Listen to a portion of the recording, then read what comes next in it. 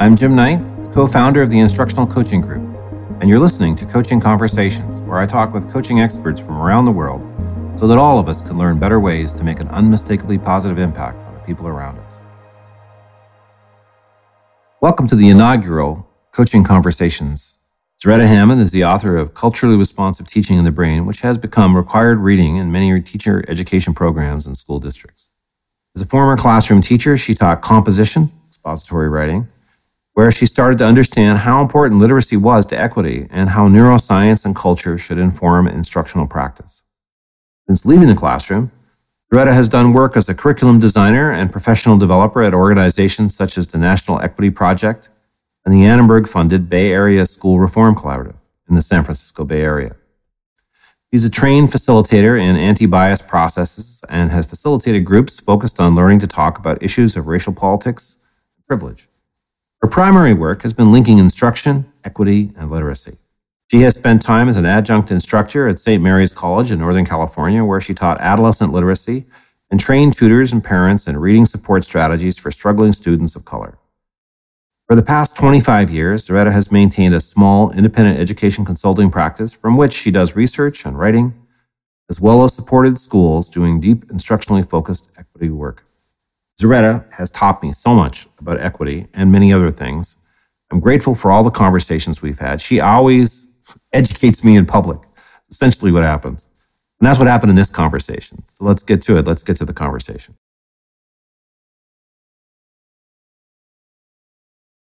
So welcome, Zaretta. I'm excited to have our conversation. Thank you for having me. It's always good to talk to you. I love it. I feel I'm the winner here on this one. I'm grateful for the chance. So I think it's really fun. So I've been starting off with this kind of a funny question. What's something that people don't know about you, just to kind of break the ice? So is there something you've got to share? I think that people would be surprised at how much I am a Marvel superhero fan. Really, like Die Hard, to the point where I watch the movies over and over again, and my husband gets irritated because I start to recite dialogue. And I'm a big movie fan, and I've been that way since like 10.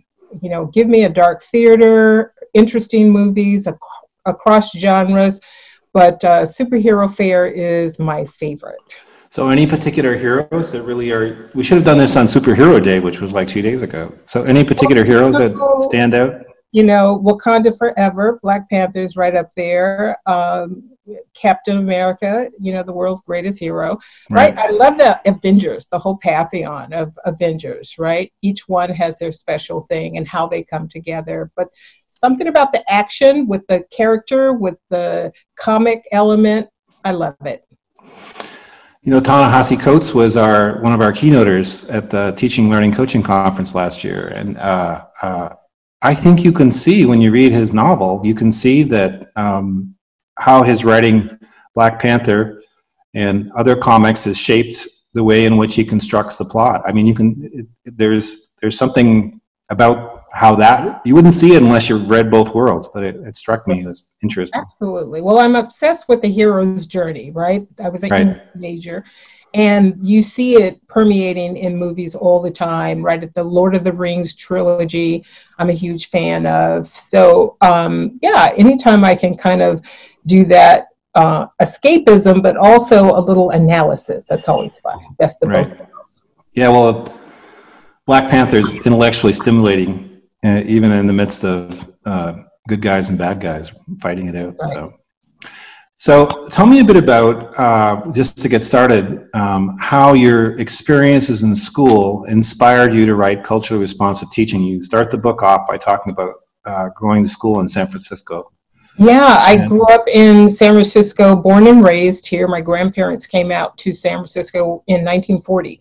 That last wave of Black migration out of the Deep South to the North. And very interesting that my grandparents were able to buy a house in a largely white and Asian community in the Richmond district of San Francisco, not far from Ocean Beach.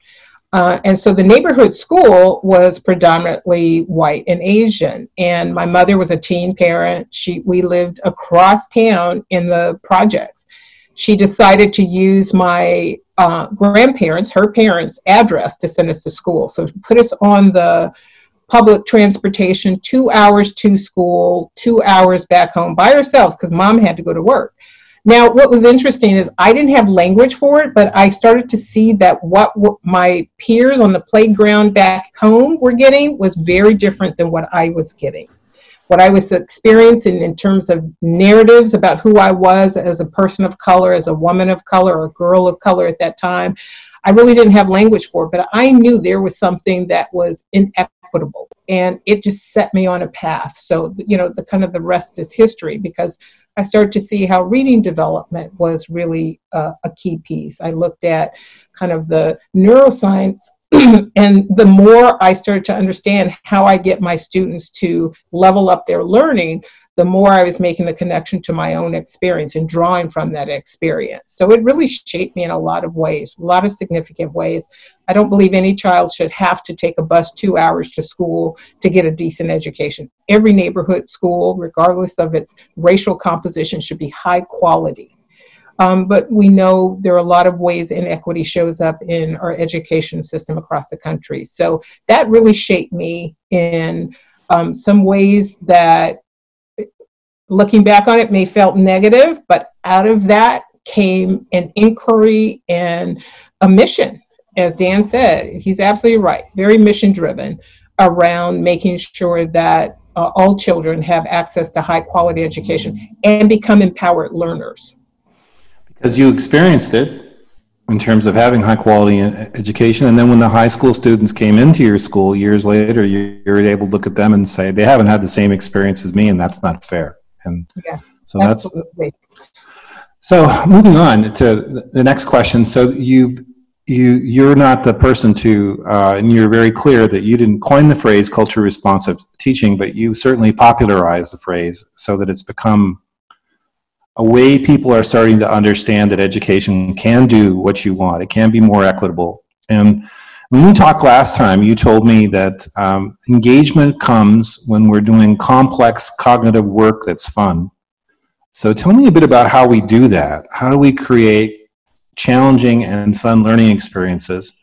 And then I have a second question I should probably save, but now I got to go with it. Do you have any thoughts about how we can do that at this time during remote learning? Yeah, I do. And let me take the first part of that question, because I think there are a couple of things, and I want to just kind of clarify. I don't think I'm making culturally responsive teaching popular, right? Mm-hmm. Dr. Gloria Ladson-Billings, Asa Hilliard, there are a lot of other scholars of color from indigenous communities, Hispanic communities, even Asian communities where there is diversity in that Asian community. There's not a monolith. There's not a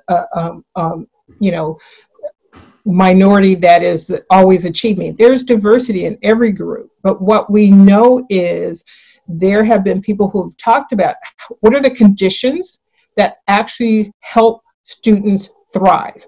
And we know what those are. And they're not just talking about implicit bias, but coupling that with really powerful instruction.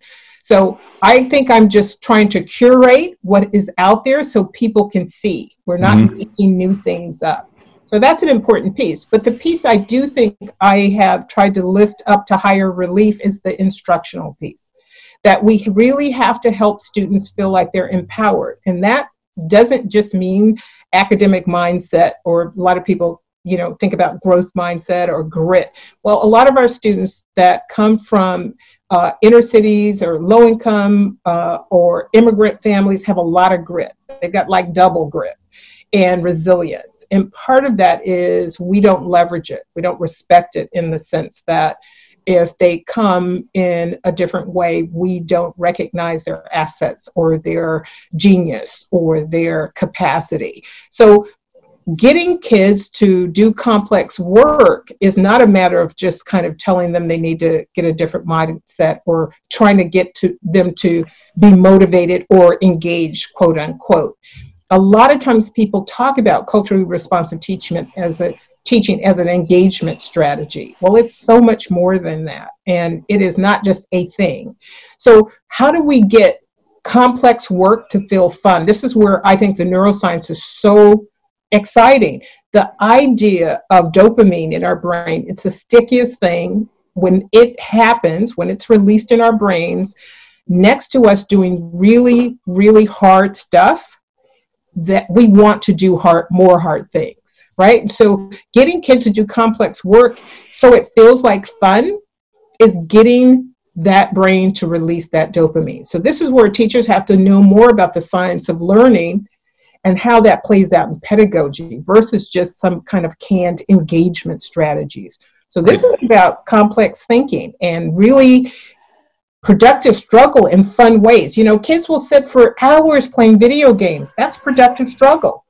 And the reason they'll sit for hours is they're getting a dopamine hit to try and progress. So the progress principle becomes a really key thing. It has to be coupled with showing kids that they're getting better. Competence precedes confidence.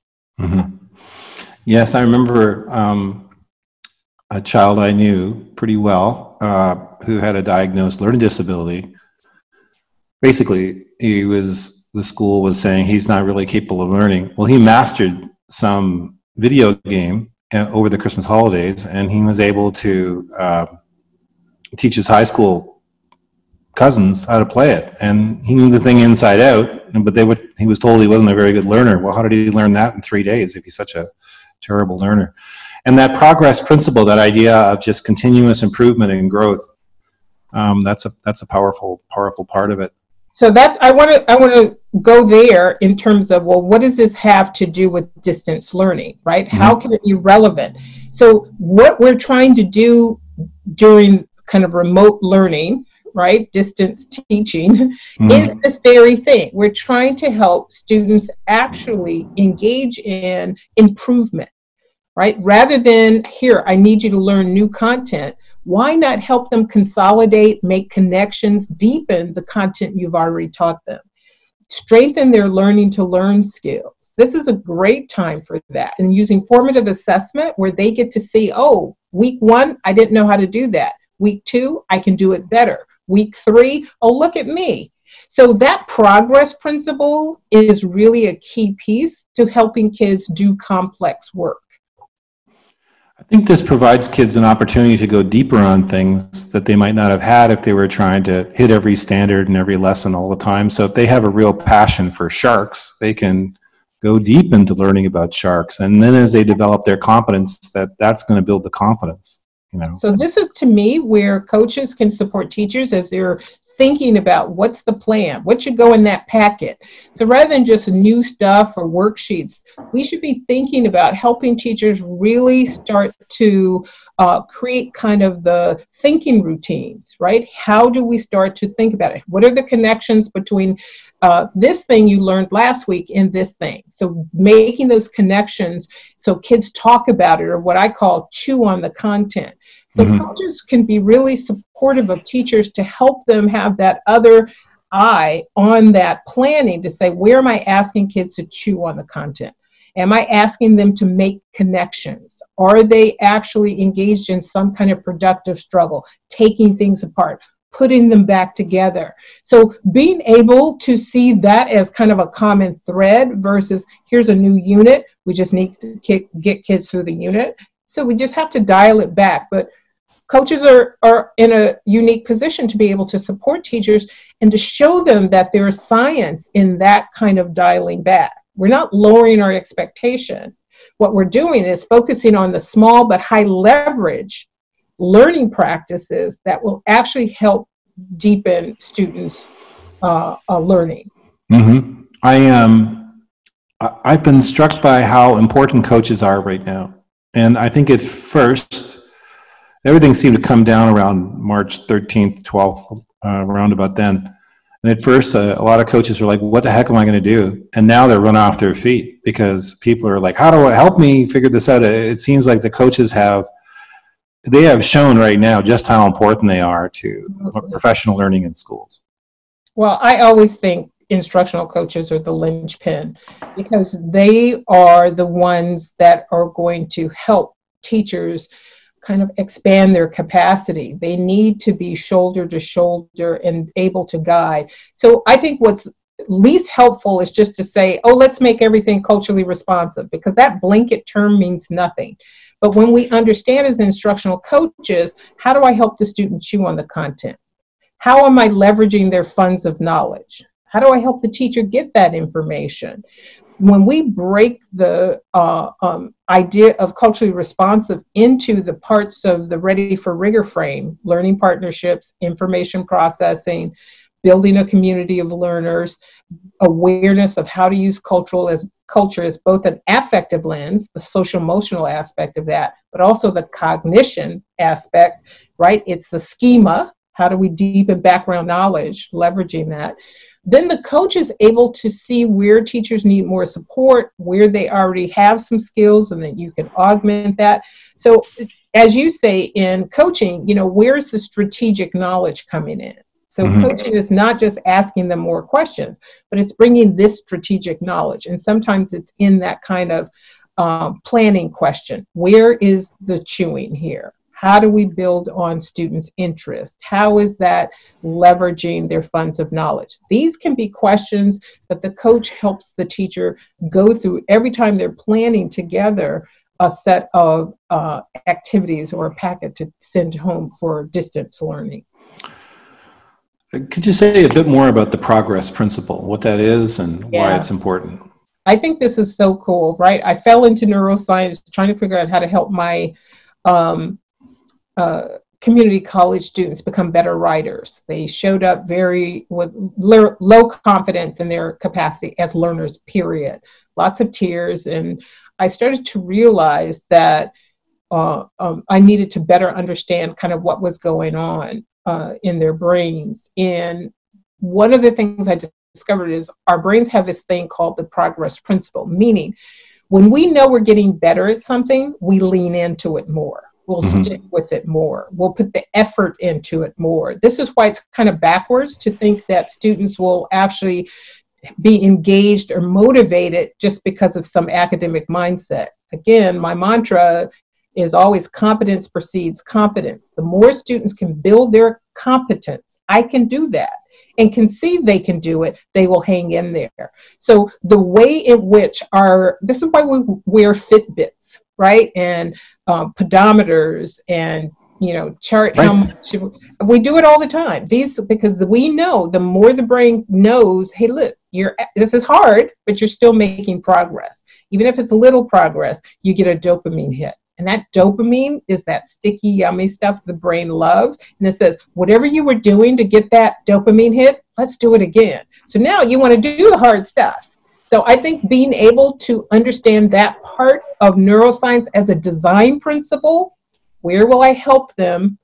This is what Vygotsky talks about in the zone of proximal development, right? Connecting kind of this stuff we learn in ed school with that's actually on the ground, what we need to make sure is happening, but in ways that still leverages students' funds of knowledge, right? What they bring as assets, what they know, or where their interests are. It's the same thing Csikszentmihalyi says in his book Flow, that the really engaging part is the thing that's just a little bit more challenging than your skill level. Just a tiny bit. The sweet spot for learning is just a little bit above your skill level. If it's way above it, you freak out. And if it's way below it, you're bored. So, and then go ahead. Okay. See, I guess as your skills develop, you need more increasingly challenging material to keep you in that sweet spot. Absolutely. And it's like weightlifting, right? Or running a marathon, right? Absolutely. Or so I've heard, running a marathon. But the idea that you don't just I'm going to sign up for the 26-mile marathon and go sit on the couch at the marathon. That the way that you build lung capacity is a little, but you got to go a little further each time, right? I can make it 5 miles, but now I got to stretch myself. And that 6 miles is going to feel like you're dying. But over a few weeks, it's going to feel like you can do it in a breeze, to the point where you build this capacity. That's what I mean by competence. How are you building the student's capacity to do more work? So the question for instructional coaches to hold as they support teachers is for them to look at the unit and say, who's carrying the cognitive load? Right. Because when we were in school, in classrooms, too often the teachers were carrying too much of the cognitive load. We were over scaffolding. Now what's happening, because there's no opportunity for us to over scaffold, we're a little worried. Like, well, the student won't do it. The brain is a natural learning machine. So when it goes back to seed, so to speak, right? When it goes back into the wild, it will continue to learn. What we need to do during distance learning is leveraging that natural way in which it wants to learn. But it will seek it out in terms of interest. And if you can couple new things where you can start to extend that, then it becomes a really interesting endeavor for the student. Particularly the older the student is, the more you're going to need to do that. Younger kids are more compliant, right? Do the packet because the teacher says you do it. But by the time we get to 4th, 5th grade, it's kind of iffy. So you have a lot of teachers, a lot of folks who are worried that there's not 100% participation in distance learning. But if you can tap that dopamine, they're going to participate. Not because you said so, but because this is intellectually interesting. You have to be able to ignite that intellectual curiosity. So that's another design principle. Where is the intellectual curiosity ignited? When you talk with the people, sometimes they'll say that you have to encourage people and you have to say nice things and praise students so they succeed. But what I've seen is what builds confidence is success. Yeah. And when kids are getting what you're calling that dopamine hit, when they're seeing progress and they're moving forward, kids who people have written off, who said that kid can't learn, will go, look at how I'm doing here. And they're way more interested in the learning than people realize, but they give up if it's too challenging or it's too boring. They need to be in that sweet spot. They do. And here's the other thing. When you get in the sweet spot in that productive struggle, if I've been told I'm not a good learner, or kids that look like you don't learn, this is that the implicit bias or the dominant narratives around who's a good learner, who isn't, that have to get challenged. And so when kids have gotten these messages, they have a tendency to say, why put in the effort? Because now I start to believe these messages. So you have to also help in the midst of trying, in the midst of stretching, in the midst of that, you have to help the student rewrite that internal self-talk. And there are a variety of interesting ways to do that. And they're kids. So they don't have a fully developed narrative about who they are. And I mean, it's hard enough as an adult to have a really productive, positive narrative about your life. You add to that if you're getting societal messages that narratives around racial difference. So we have those that, for example, African Americans aren't as intelligent as white people. Now, most people would not say that out loud, but the reality is it's implied. And that is a narrative that's floating around that gets acted upon, even if it's not vocalized. Now, kids start to push back on some of those narratives, then they get in trouble, or the ways that they show up learning or having genius are not recognized. So therefore now, again, they're being told they're not good learners. So again, when people want to talk about culturally responsive teaching, you have to think kind of like a zipper, two pieces go together. You have to be able to have counter narratives and see where there are dominant narratives that are impacting how you are actually treating students. Because there's a way that you can be a paternalistic sentimentalist, right? And dumbing down like, oh, poor baby, or, oh, they come from a poor home. You're totally overlooking the assets that those families have. And that is just as damaging as a microaggression or deficit orientation as somebody who's using the N-word or some other kind of more forceful negative narratives about certain groups of people. So let's say there are people listening now, and they're saying, I don't know what my bias is, but I think I agree that implicit bias is real. What can they do to become more aware of their bias? How can we become conscious of the ways in which we limit other people because of biases we're not even conscious of? So I think the question has to be flipped. one of the ways that keeps us stuck around issues of implicit bias is we keep thinking it's an individual failing. Oh, I need to see my biases. Just even the way you stated that, right? It sounds right. Like I need to be aware of my blind spots. But the reason you individually as a white man have blind spots is because there has been set up a system of white supremacy and who's on top, who's on bottom, that's being sold as this is the way it is. And so we get socialized into these racial narratives. So the first thing you have to do is learn the racial narratives of our country. We are a country born of apartheid. But a lot of people don't understand that our racial history. So before you can start to look at your own biases, you actually have to learn the racial literacy history. You have to actually build up your racial literacy. Some people don't have the emotional stamina yet because they don't want to believe that it's this inequitable. This is the work around white fragility you have to do. Because you can't even look at those. You can't stand in the full light of day to look at your own if you haven't understood how this country has been shaped. Right? And there are a lot of people who want to do right by children who don't know the racial history of this country. For indigenous community folk, for enslaved Africans and their descendants, for Hispanic and Latin folks who have been here before. Folks were here before other folks were, but if you actually ask teachers about the racial history of the United States, many can't tell you all the ins and outs of it. So that's your first order of business. Once you understand that and understand structural racialization, now you're able to triangulate and say, what narratives did I grow up hearing?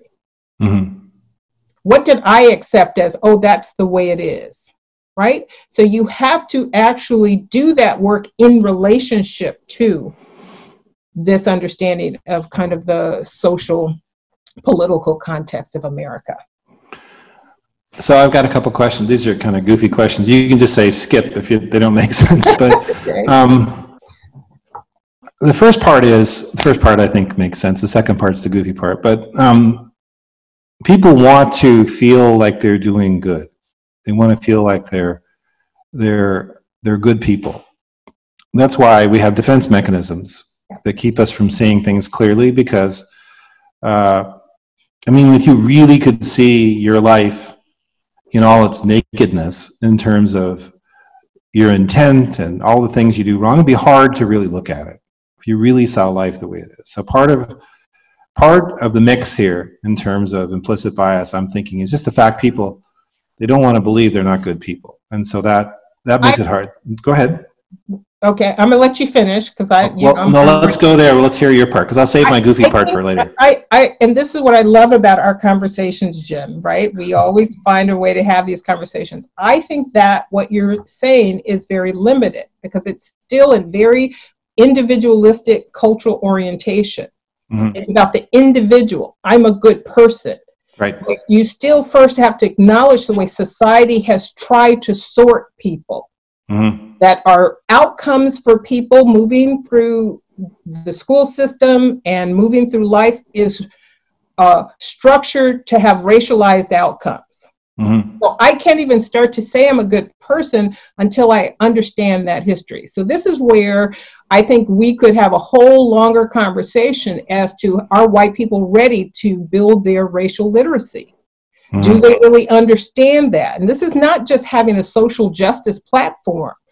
This is like, I really understand how this works. This is not about hating white people or just looking at white privilege and giving yourself a guilt trip around white privilege.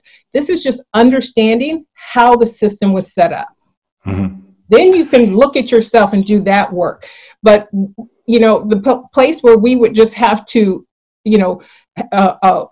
kind of put our pause on is, I don't think you can do that work of even reflection around a good person until you can understand the depths of the racial literacy you need to have. And this is why it's not always a black-white conversation, right? Because the reality is most Black people, most people of color, Black and brown people already have that depth of racial literacy. Mm-hmm. And a lot of white people are like, oh, I'm just learning about this. So being able to really understand how that works becomes really critical. So yeah, I think we'll put a pause on that because we won't go down a rabbit hole, brother. No, but that's good. That's good. That's, it's funny.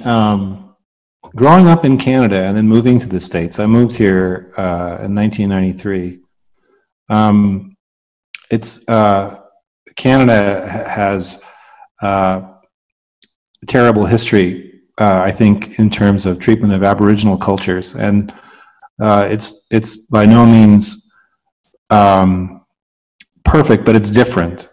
So I remember just driving across the border and listening to the radio. There was so much conversation about race, and I thought, man, in Canada, people are just people. It wasn't, everything seemed different here. And what you're making me think is it has a lot to do with the history, and I'm not trying to say Canada is perfect, because it's not, but it feels different there, We won't put a pause on it, Jim. Because brother, we don't want to go down that rabbit hole. All right, okay. We can actually dig into that too. Listen, Truth and Reconciliation, read what Indigenous people are saying about their treatment in Canada. Mm-hmm. Trauma, genocide, it is happened, still going on. Right. So this idea of how we whitewash, pun intended, history is part of the first piece that white educators, instructional coaches, teacher leaders need to do. This is not, we need to go and just have some kind of courageous conversation or encounter group. I need to go get my biases. You first need to understand your history, because people aren't making things up as to why they are outcomes, but the outcomes are as they are, the achievement gaps are as they are. But here's the thing that's happening. We're blaming parents and kids. It's the same thing with disability, though. But here's the thing. Blaming kids for the disability when the problem is probably the instruction they're getting. Absolutely. But we're talking about culturally responsive teaching. I'm not minimizing disability.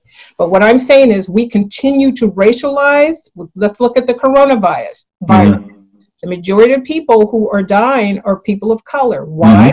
Because chronic racism erodes your immune system. So the social emotional piece of that leads to a chronic assault of stress on your system.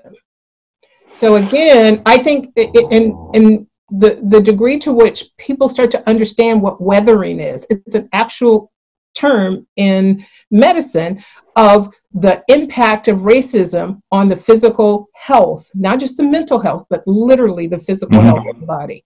So this is why we see larger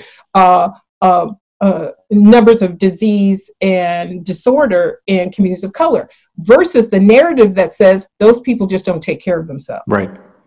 Those people, engage in too much drinking and drug abuse. These are the narratives. Right. They're just not trying hard enough.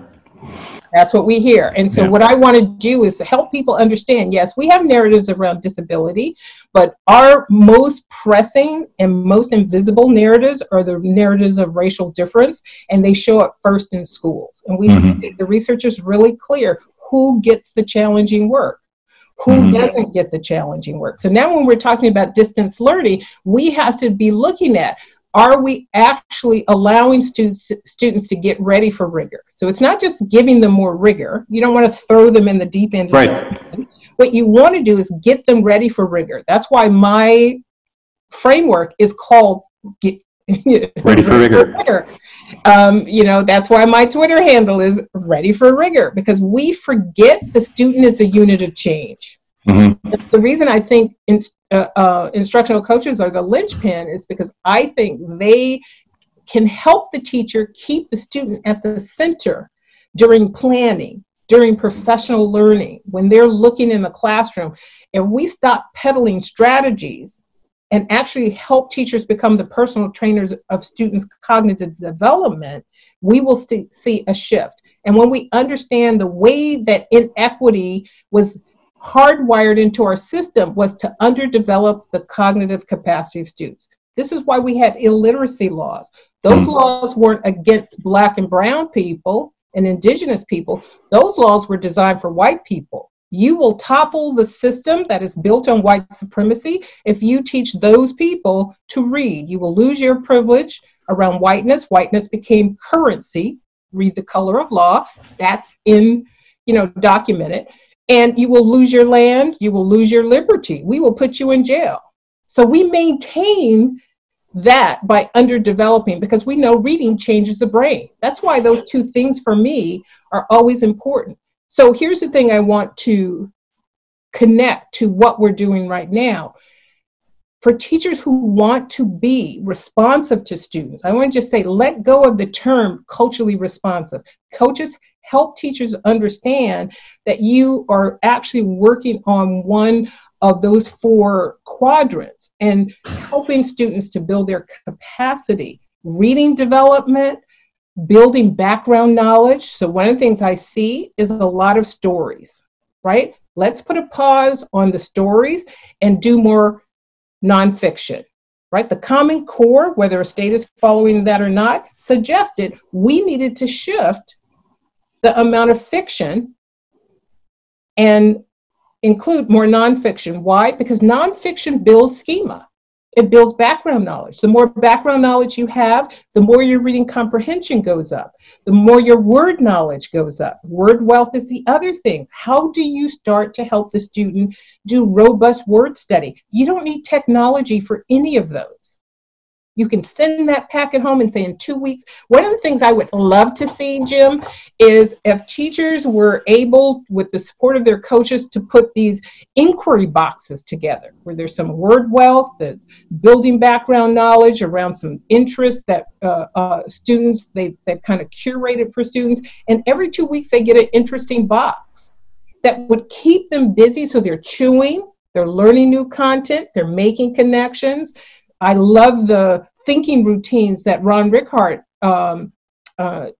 put out in Making Thinking Visible. I used to think, but now I think, right? Parts, purpose, complexities as ways and lenses for students to start to internalize. That's what we could do, and none of that requires the internet. Right. So let's talk about our current situation. And we have been talking. Well, you didn't ask me my goofy question, so I better give you my goofy question. So my goofy question is, I used to play hockey in Canada. I was never really good, but I loved it. And so when I was a graduate student at the University of Toronto, I used to get together with this group of people who play hockey, and we played together. And what would happen is you'd put your sticks in the middle of the ice, and then you'd throw the sticks, and we didn't know whose it was. They would all go to one side or the other side, and then that was your team. Wherever your stick went, that's the team you played with that week. And every week it was different, and it was always kind of easygoing and fun. And then the guy who organized it bought us all sweaters, and we had 2 different colored sweaters. And once we started to wear the sweaters, we really didn't like those other people who had the different colored sweaters, to the point where we stopped playing. The thing ended just by that little change. And you'll see it, I'll see it in like comments on sports things, hostile, hateful things people say just because they like that team versus this team. You know, and that team has got the player that was on their team 2 years ago. It's just the color of their shirt.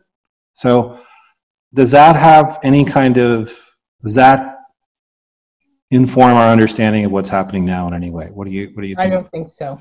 I don't think so. Like I said, we could go down that road. Like, we won't keep it tame for the Facebook. Right.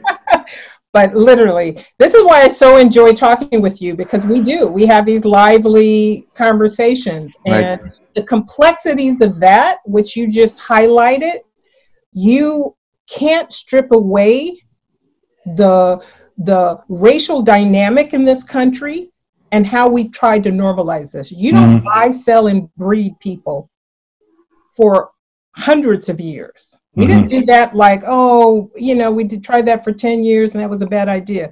We did this generation after generation after generation for 400 years. So this is more than sweaters and teams. Right. But it is hardwired into our American way, our Canadian way, our Australian way. Right. This is called colonization. This is called apartheid. This is why I'm saying this is a bigger conversation. And what we don't want to do is trivialize it or oversimplify it. It has historical dimensions that have levels of irrationality. You don't buy, sell, and breed people and not recognize that this is more than a little odd. Well, that's great. We've done it around the world. And again, there has to be some healing, emotional healing, spiritual healing. And until particularly white Americans, white Canadians, white people around the world take the lead in understanding that and not just trying to push it away, don't blame me, we won't see truth and reconciliation. America has decided not to do that. South Africa started that.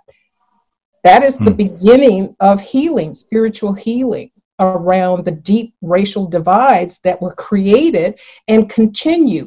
Here's the thing I want to say, given what you're talking about. Let's talk about the racial narratives of the narratives of racial difference. One of the narratives is people of African descent, Black people, are criminals. So we saw this recently played out. Again, people don't say that to each other, but how white people are socialized. Young man jogging through a community, two people in a house came out and said, there's a Black man running in our community. He must have stolen something, and they shot him dead. This happened just the other day. The week before, a doctor getting PPE loaded in a truck, getting ready to take it to a community clinic. He had a mask on his face as was required. He was an African-American man in front of his house. Stuff had been in his garage. Police car rolls by, and the videotape is online. Rolls by, sees a Black man with a mask on his face, and he immediately gets out, puts the Black man in handcuffs, and assumes he's stealing. Why? Because these are dominant narratives. Brian Stevenson talks about 3 of those. So what I want us to be able to do is to be a little more nuanced. This is not just about, I need to get rid of my biases. We just, it's about teams. We have some deep stuff happening. So we don't want to oversimplify it. There are connections to the teamness or the tribalness and nativeness that we see happening in our country. But a lot of it is still rooted in racism. So what does an instructional coach do then? About that? Yeah. I mean, if I'm an instructional coach, what are my next steps? What are the things I need to do to... That is a hard pivot. I'm not saying give me a cheat sheet. I know you don't like cheat sheets, but... I'm just simply saying, going from talking about implicit bias to saying, what does an instructional coach do? Because an instructional coach has to work in the sphere of influence. Mm-hmm. And that sphere of influence is with the teacher and the student, right? This is Richard Elmore talks about the instructional core. That's where our work is. So there are larger things that we're concerned about, racism, implicit bias, and those things that we may not change. Here's the thing that I would say. We can help teachers create counter narratives. So if you hear teachers saying those sorts of things, you can have that counter narrative and help that teacher actually see a new way, a reframe. I think the other thing is when we understand the power of literacy and reading and writing development to change the brain, so the brain can carry more of that cognitive load, that is a social justice and agenda. I need to make sure every child is reading and writing at the high level, not by, effort and I just need to push them to do it, but by engaging their natural curiosity to be readers and writers and thinkers. How do we leverage that? I really think that is where instructional coaches have a lot of power to advance equity agendas. And the more your sphere of influence expands, Steve Covey talks about this in the 7 Habits of Highly Effective People. He says, then you can influence those areas you're concerned about. So we can't take on implicit bias head on as coaches, right? Here's why. It will trigger the amygdala. You can't get a group of teachers in the room. It's like, now we're going to talk about white privilege. Well, that's the quickest way to shut something down, right? Instead, let's say, who's carrying the cognitive load? And if we are going to say it's not because the student doesn't want to try, let's just close that door. What other things could we be thinking about doing if we want to help the student change that? So the instructional coach can help teachers reframe rather than just blame. And I think that's why I think they're the linchpin, because they are the personal trainer and capacity builder for those teachers. Listen, Serena Williams, the GOAT of all time, has a coach. Now, what is the coach teaching Serena? He is a pair of eyes in places she can't see, and he's giving her corrective feedback. Your elbow's dropping here. Why don't you try this? So she gets muscle memory. If she tries it and takes her through kind of the iteration and prototyping and knowing it's going to be failure, but they learn from the errors. Errors are information. If coaches can help teachers see that we're going to prototype this. Yeah, the first time, maybe it wasn't great, but what can we learn from that? That's what I love about the impact cycle. When you bring strategic knowledge around using culturally responsive practice as a turbocharger in a discipline, it is not a discipline. It is a turbocharger for literacy. It's a turbocharger for science. It's a turbocharger for history and social studies. But if you don't understand how to apply the turbocharge, you won't get juice out of culturally responsive teaching. Yeah. Well, yeah, we could spend a lot of time on that one too. Right. I think. So I've got I want to just ask you: is there anything else you'd like to say about this particular time where we're experiencing COVID-19 quarantine? Yeah. Any other insights or suggestions for educators you'd like to share? I think a couple of suggestions. I did a couple of webinars. One was parents as first teachers. Mm-hmm. And I think we need to remember that parents have been teachers. They taught their children, they socialized them. They may not know pedagogy, but if you've potty trained a human being, you know some pedagogy, mm-hmm. right? So we have to be in partnership with parents in a different way. And this situation is going to reveal how strong your partnership is. So maybe you can't build a whole new relationship, but you can start to build trust.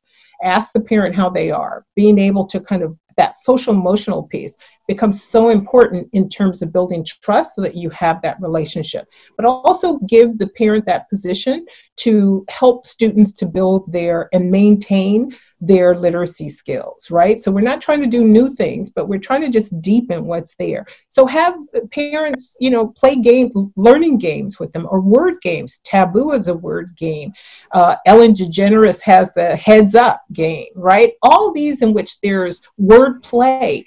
That's a really key thing. So small but high leverage learning practices that are easily handed off to parents to do because they look like games, right? Hide the vegetables. You're not having to teach parents how to do complicated math. You're helping them play games with their kids that help reinforce and consolidate their learning, so there's no learning loss. I think that's a key thing. Deepening background knowledge. This is a great time to encourage kids within the parameters of maybe a standard you're trying to teach to find their own interest and start making connections so that background knowledge is deepened. There's so much we can do that does not require technology, doesn't require the parent to be, now become a certified teacher, but to go back to that natural role. Leveraging the funds of knowledge. There are things that parents are doing at home and that are very natural. For example, one of the activities I suggest is the evolution of slang. So kids can get their parents and their grandparents involved, like, okay, we call this groovy back in the day. This is what we call it, in the 70s. This is why do you think that evolved? Now let's look at the history of the word and how words evolve. Get kids curious. They don't have to hit a standard, but they can consolidate. I'll stop there because I could go on. That's okay. Well, I think a big part of it too, based on reading your book, is the idea of a learning partnership, because partnership's central to what we do too, but to help people see that this is a learning partnership. It's not, and that gets back to your cognitive load. I'm not responsible for making them do everything. I'm a partner in this learning process with them. That's right. Well, think of it this way. The personal trainer is not getting down there doing your push-ups. No, that's a good point. You to do them. I'm up to 2. I'm really trying to get push-ups down. I'm like, Good for you. Well, 2 is a huge, getting to 1 was a big step, Now That's I'm doing. It's going to be 100 in no time. So I have a few questions that we had many questions submitted online, and I just want to touch on a few of them, and then I'd like to come back and ask a question about TLC. So this first question is, what should rigor look like in our current, and you've addressed many of these things along the way, so just whatever you want to add to it, but what should rigor look like in our current online schooling? How much is enough? Too much? Right now, we're working to support academics and social and emotional learning while working with the challenges of learning at home, where we don't have 100% of the students participating. What should it look like in the event schools continue virtually in the fall? What shifts might happen to support all learners? That's a great question, because it takes us back to the top of our conversation at the beginning of it, where we talked about this idea of how are you igniting intellectual curiosity. So rigor shouldn't just be more. Rigor shouldn't be, it's so hard that the student just says, I'm not even going to try. You have to be able to say, how do I actually get the student where they are and kind of anchor them there and twist them just a little above their level, right? Mm-hmm. And so getting them to try something just a little more difficult, I think is really an important part. I think we need to dial it down. Less is definitely more when we're talking about distance learning, but the less is not, okay, we don't need to do any thinking. The less is small, high leverage things that are still getting to kids to do cognitive work. And they need to be doing that cognitive work in ways that don't look like school, right? And so that's what I would suggest. So the rigor is really about giving them more time for consolidation, hiding the vegetables, right? So putting it in there where they're taking things apart, putting it together. There's rigor there. But for the students, it's like, oh, wow, I'm doing this fun thing that's kind of stretching me. But right. I like it. Well, and deep and motivated by their interests. And given that once you've got an interest that the child's got, if they can go deep into that, it's going to help them build that conceptual knowledge, build their confidence if they start to have mastery. So, absolutely. Second question. As a teacher, I feel torn between reworking my weekly lessons to respond to what's going on around us and keeping things consistent from week to week so that my kids know what to expect. Which approach do you recommend in times of uncertainty? Consistency or redoing everything every week? I think it's a both and rather than an either or. So the piece that I think is consistent needs to be the social emotional on-ramp, right? Kids' brains respond to routine of some type. So that is going to reduce the stress. So if you're thinking you're responding, you're changing things up to be responsive is going to reduce the stress. It's actually going to have the opposite effect. It's going to produce more stress because now every week is different. So creating enough of a frame to help students know, oh, this is the stuff we're doing, but to also bookend it with the social emotional piece, right? So being able to have some way kids are coming together and still be a community of learners, having a manifesto or a creed, or even it could be a poem that they're all reading together at the start of that. It could be a moment of mindfulness together, right? How are you going to maintain those so that they are the bookend? They're the first few minutes when you start, they're the first few minutes when you end. Let that be a level of consistency and routine. Now, what the lesson looks like should also be about how do I help the student progress so that they are continuing to grow intellectually. It may not be by new content, but it may be by consolidating what they already know. So I don't think we need to rework a lot of stuff. I think we need to kind of get the portion size right for kids. Right. Well, this gets to the next question that this person said. Do you think that the less is more philosophy with assigning work is appropriate right now for remote learning? And if so, how do you encourage equity with this idea so that all teachers are on board?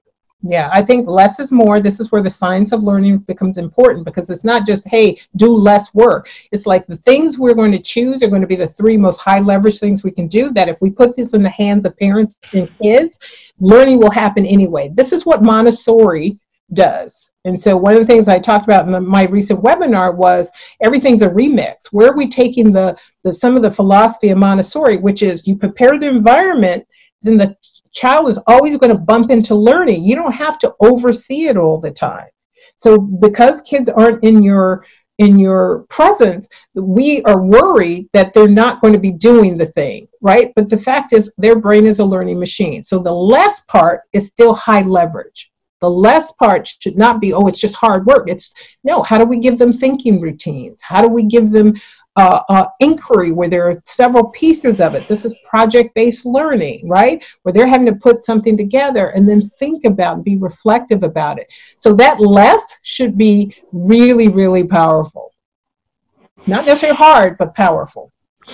Yeah, and there's so many things there. Nature journals and going deep into literature and just spending time reading. And there's Charlotte Mason is an old theorist who talks a lot about the things that Maria Montessori talks about too. And it's really influenced our way of thinking about what it looks like when you have a one-to-one conversation. Translating that into a larger group is tougher though.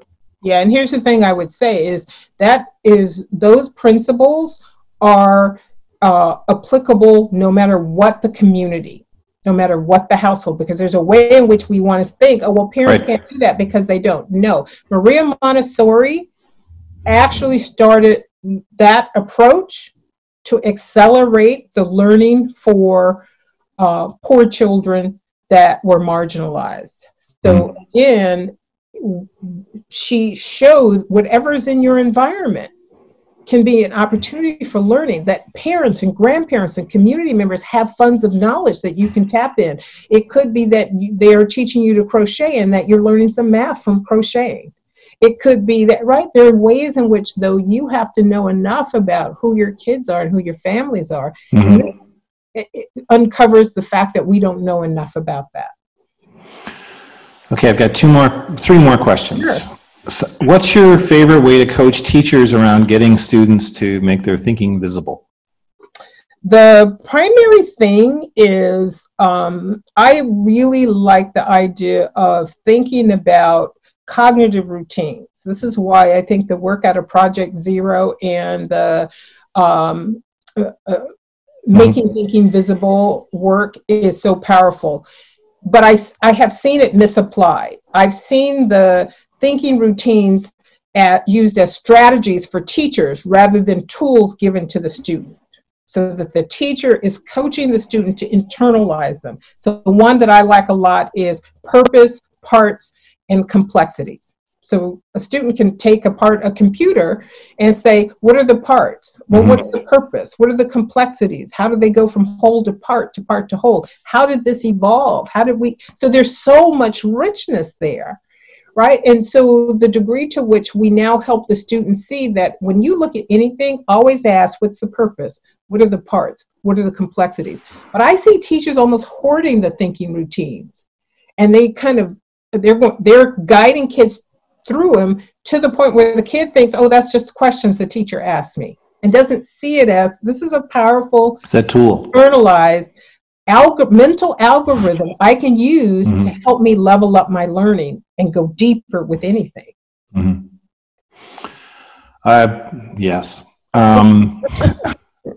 Last question here, and then I have one more question. I'm an instructional coach, and I'm wanting to use your Ready for Rigor framework to provide professional learning and support teachers in goal setting. I understand the framework to be comprehensive and connected, but is it possible to tackle small components at a time? Or how would you recommend using the framework to support teachers' work? You've been answering that question all day, but we'll come back to it as a closing kind of question. Yeah, I think it's and this coach is got the right idea that people need to know the whole as kind of, these are interlocking parts. The parts, the purpose, and the complexities. That's right. But the reality is we can only work on one thing at a time. So the way that I support coaches is to help teachers think about what's the lead domino. Where will we start? So you can help a teacher look into the classroom and say, where do you have strengths, right? Where do you feel like, I really don't don't have good relationships with my students, or I have really good relationships, but that doesn't translate in me being able to help them kind of level up their learning, right? And so helping teachers start, and you say it a lot, right? Start with where their interest is, but help them anchor that in the larger frame. All these things eventually have to come together, but you get to start where your interest is. And now we have to fold those other things in over time, because naturally, I think they will take them. You don't just become culturally responsive overnight. You first have to be more responsive. You first have to say, how do I is this classroom intellectually safe? Right? Can I get kids to track their own progress? So these small components are the building blocks that over time, they create a synergetic effect. So think about what the lead domino is. Let the teacher pick that. But the idea is like, we have these 10 things. Where would you like to start? And this is that idea of choice, but it's not so open-ended that the teacher is picking something that they're already comfortable with, right? They're over here in left field when they really need to be over here. No, that's a really important part about that you're teaching me. That it's not just like whatever it is. We have to have a limit on what the choices are. Absolutely. You've been taking me to school today, Zaretta. It's great. I'm better educated. I can't wait for our next conversation, because it always happens like this. You push me every time, and and I need it. So I'm grateful. We are hoping that we'll have our teaching, learning, coaching conference. You're one of our keynoters, and we're pretty excited about we have a great lineup. And I've seen you present many times, so I'm thrilled you're going to come. Could you tell us a bit about what you're planning to talk about in the event that we're able to have the conference? Well, I really want to talk about, and I'm working on my second book. I pushed it back a little bit, and I'm glad I did, because it was supposed to come out this summer, but with everything going on, I think it'll be really better served when it comes out maybe later next year. But I think the topic is still relevant, and that's instructional equity. And how are we coaching for instructional equity? And I think it's even more powerful than getting caught up in culturally responsive, right? Because what is the culturally, and people think it's some exotic thing they do. Mm-hmm. But what I want us to return to is the conversation around instructional equity. How do I get the student to actually level up their cognition through their choice of learning moves, right? Error analysis, like, oh, you've taught me 5 strategies.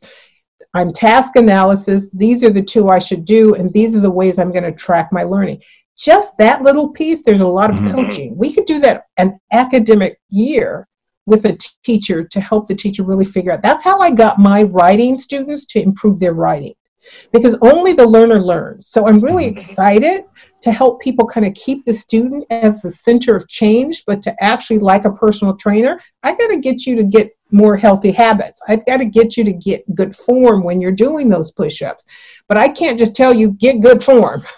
Right? That's some instruction. There's some guidance. There's some coaching. So I want to apply this idea to how we help teachers help students to carry more of the cognitive load in classrooms, and not just do this kind of everything is culturally responsive, right? Culturally responsive practice is real, but you actually have to know what it is, and it's not just because you're using the words over and over again.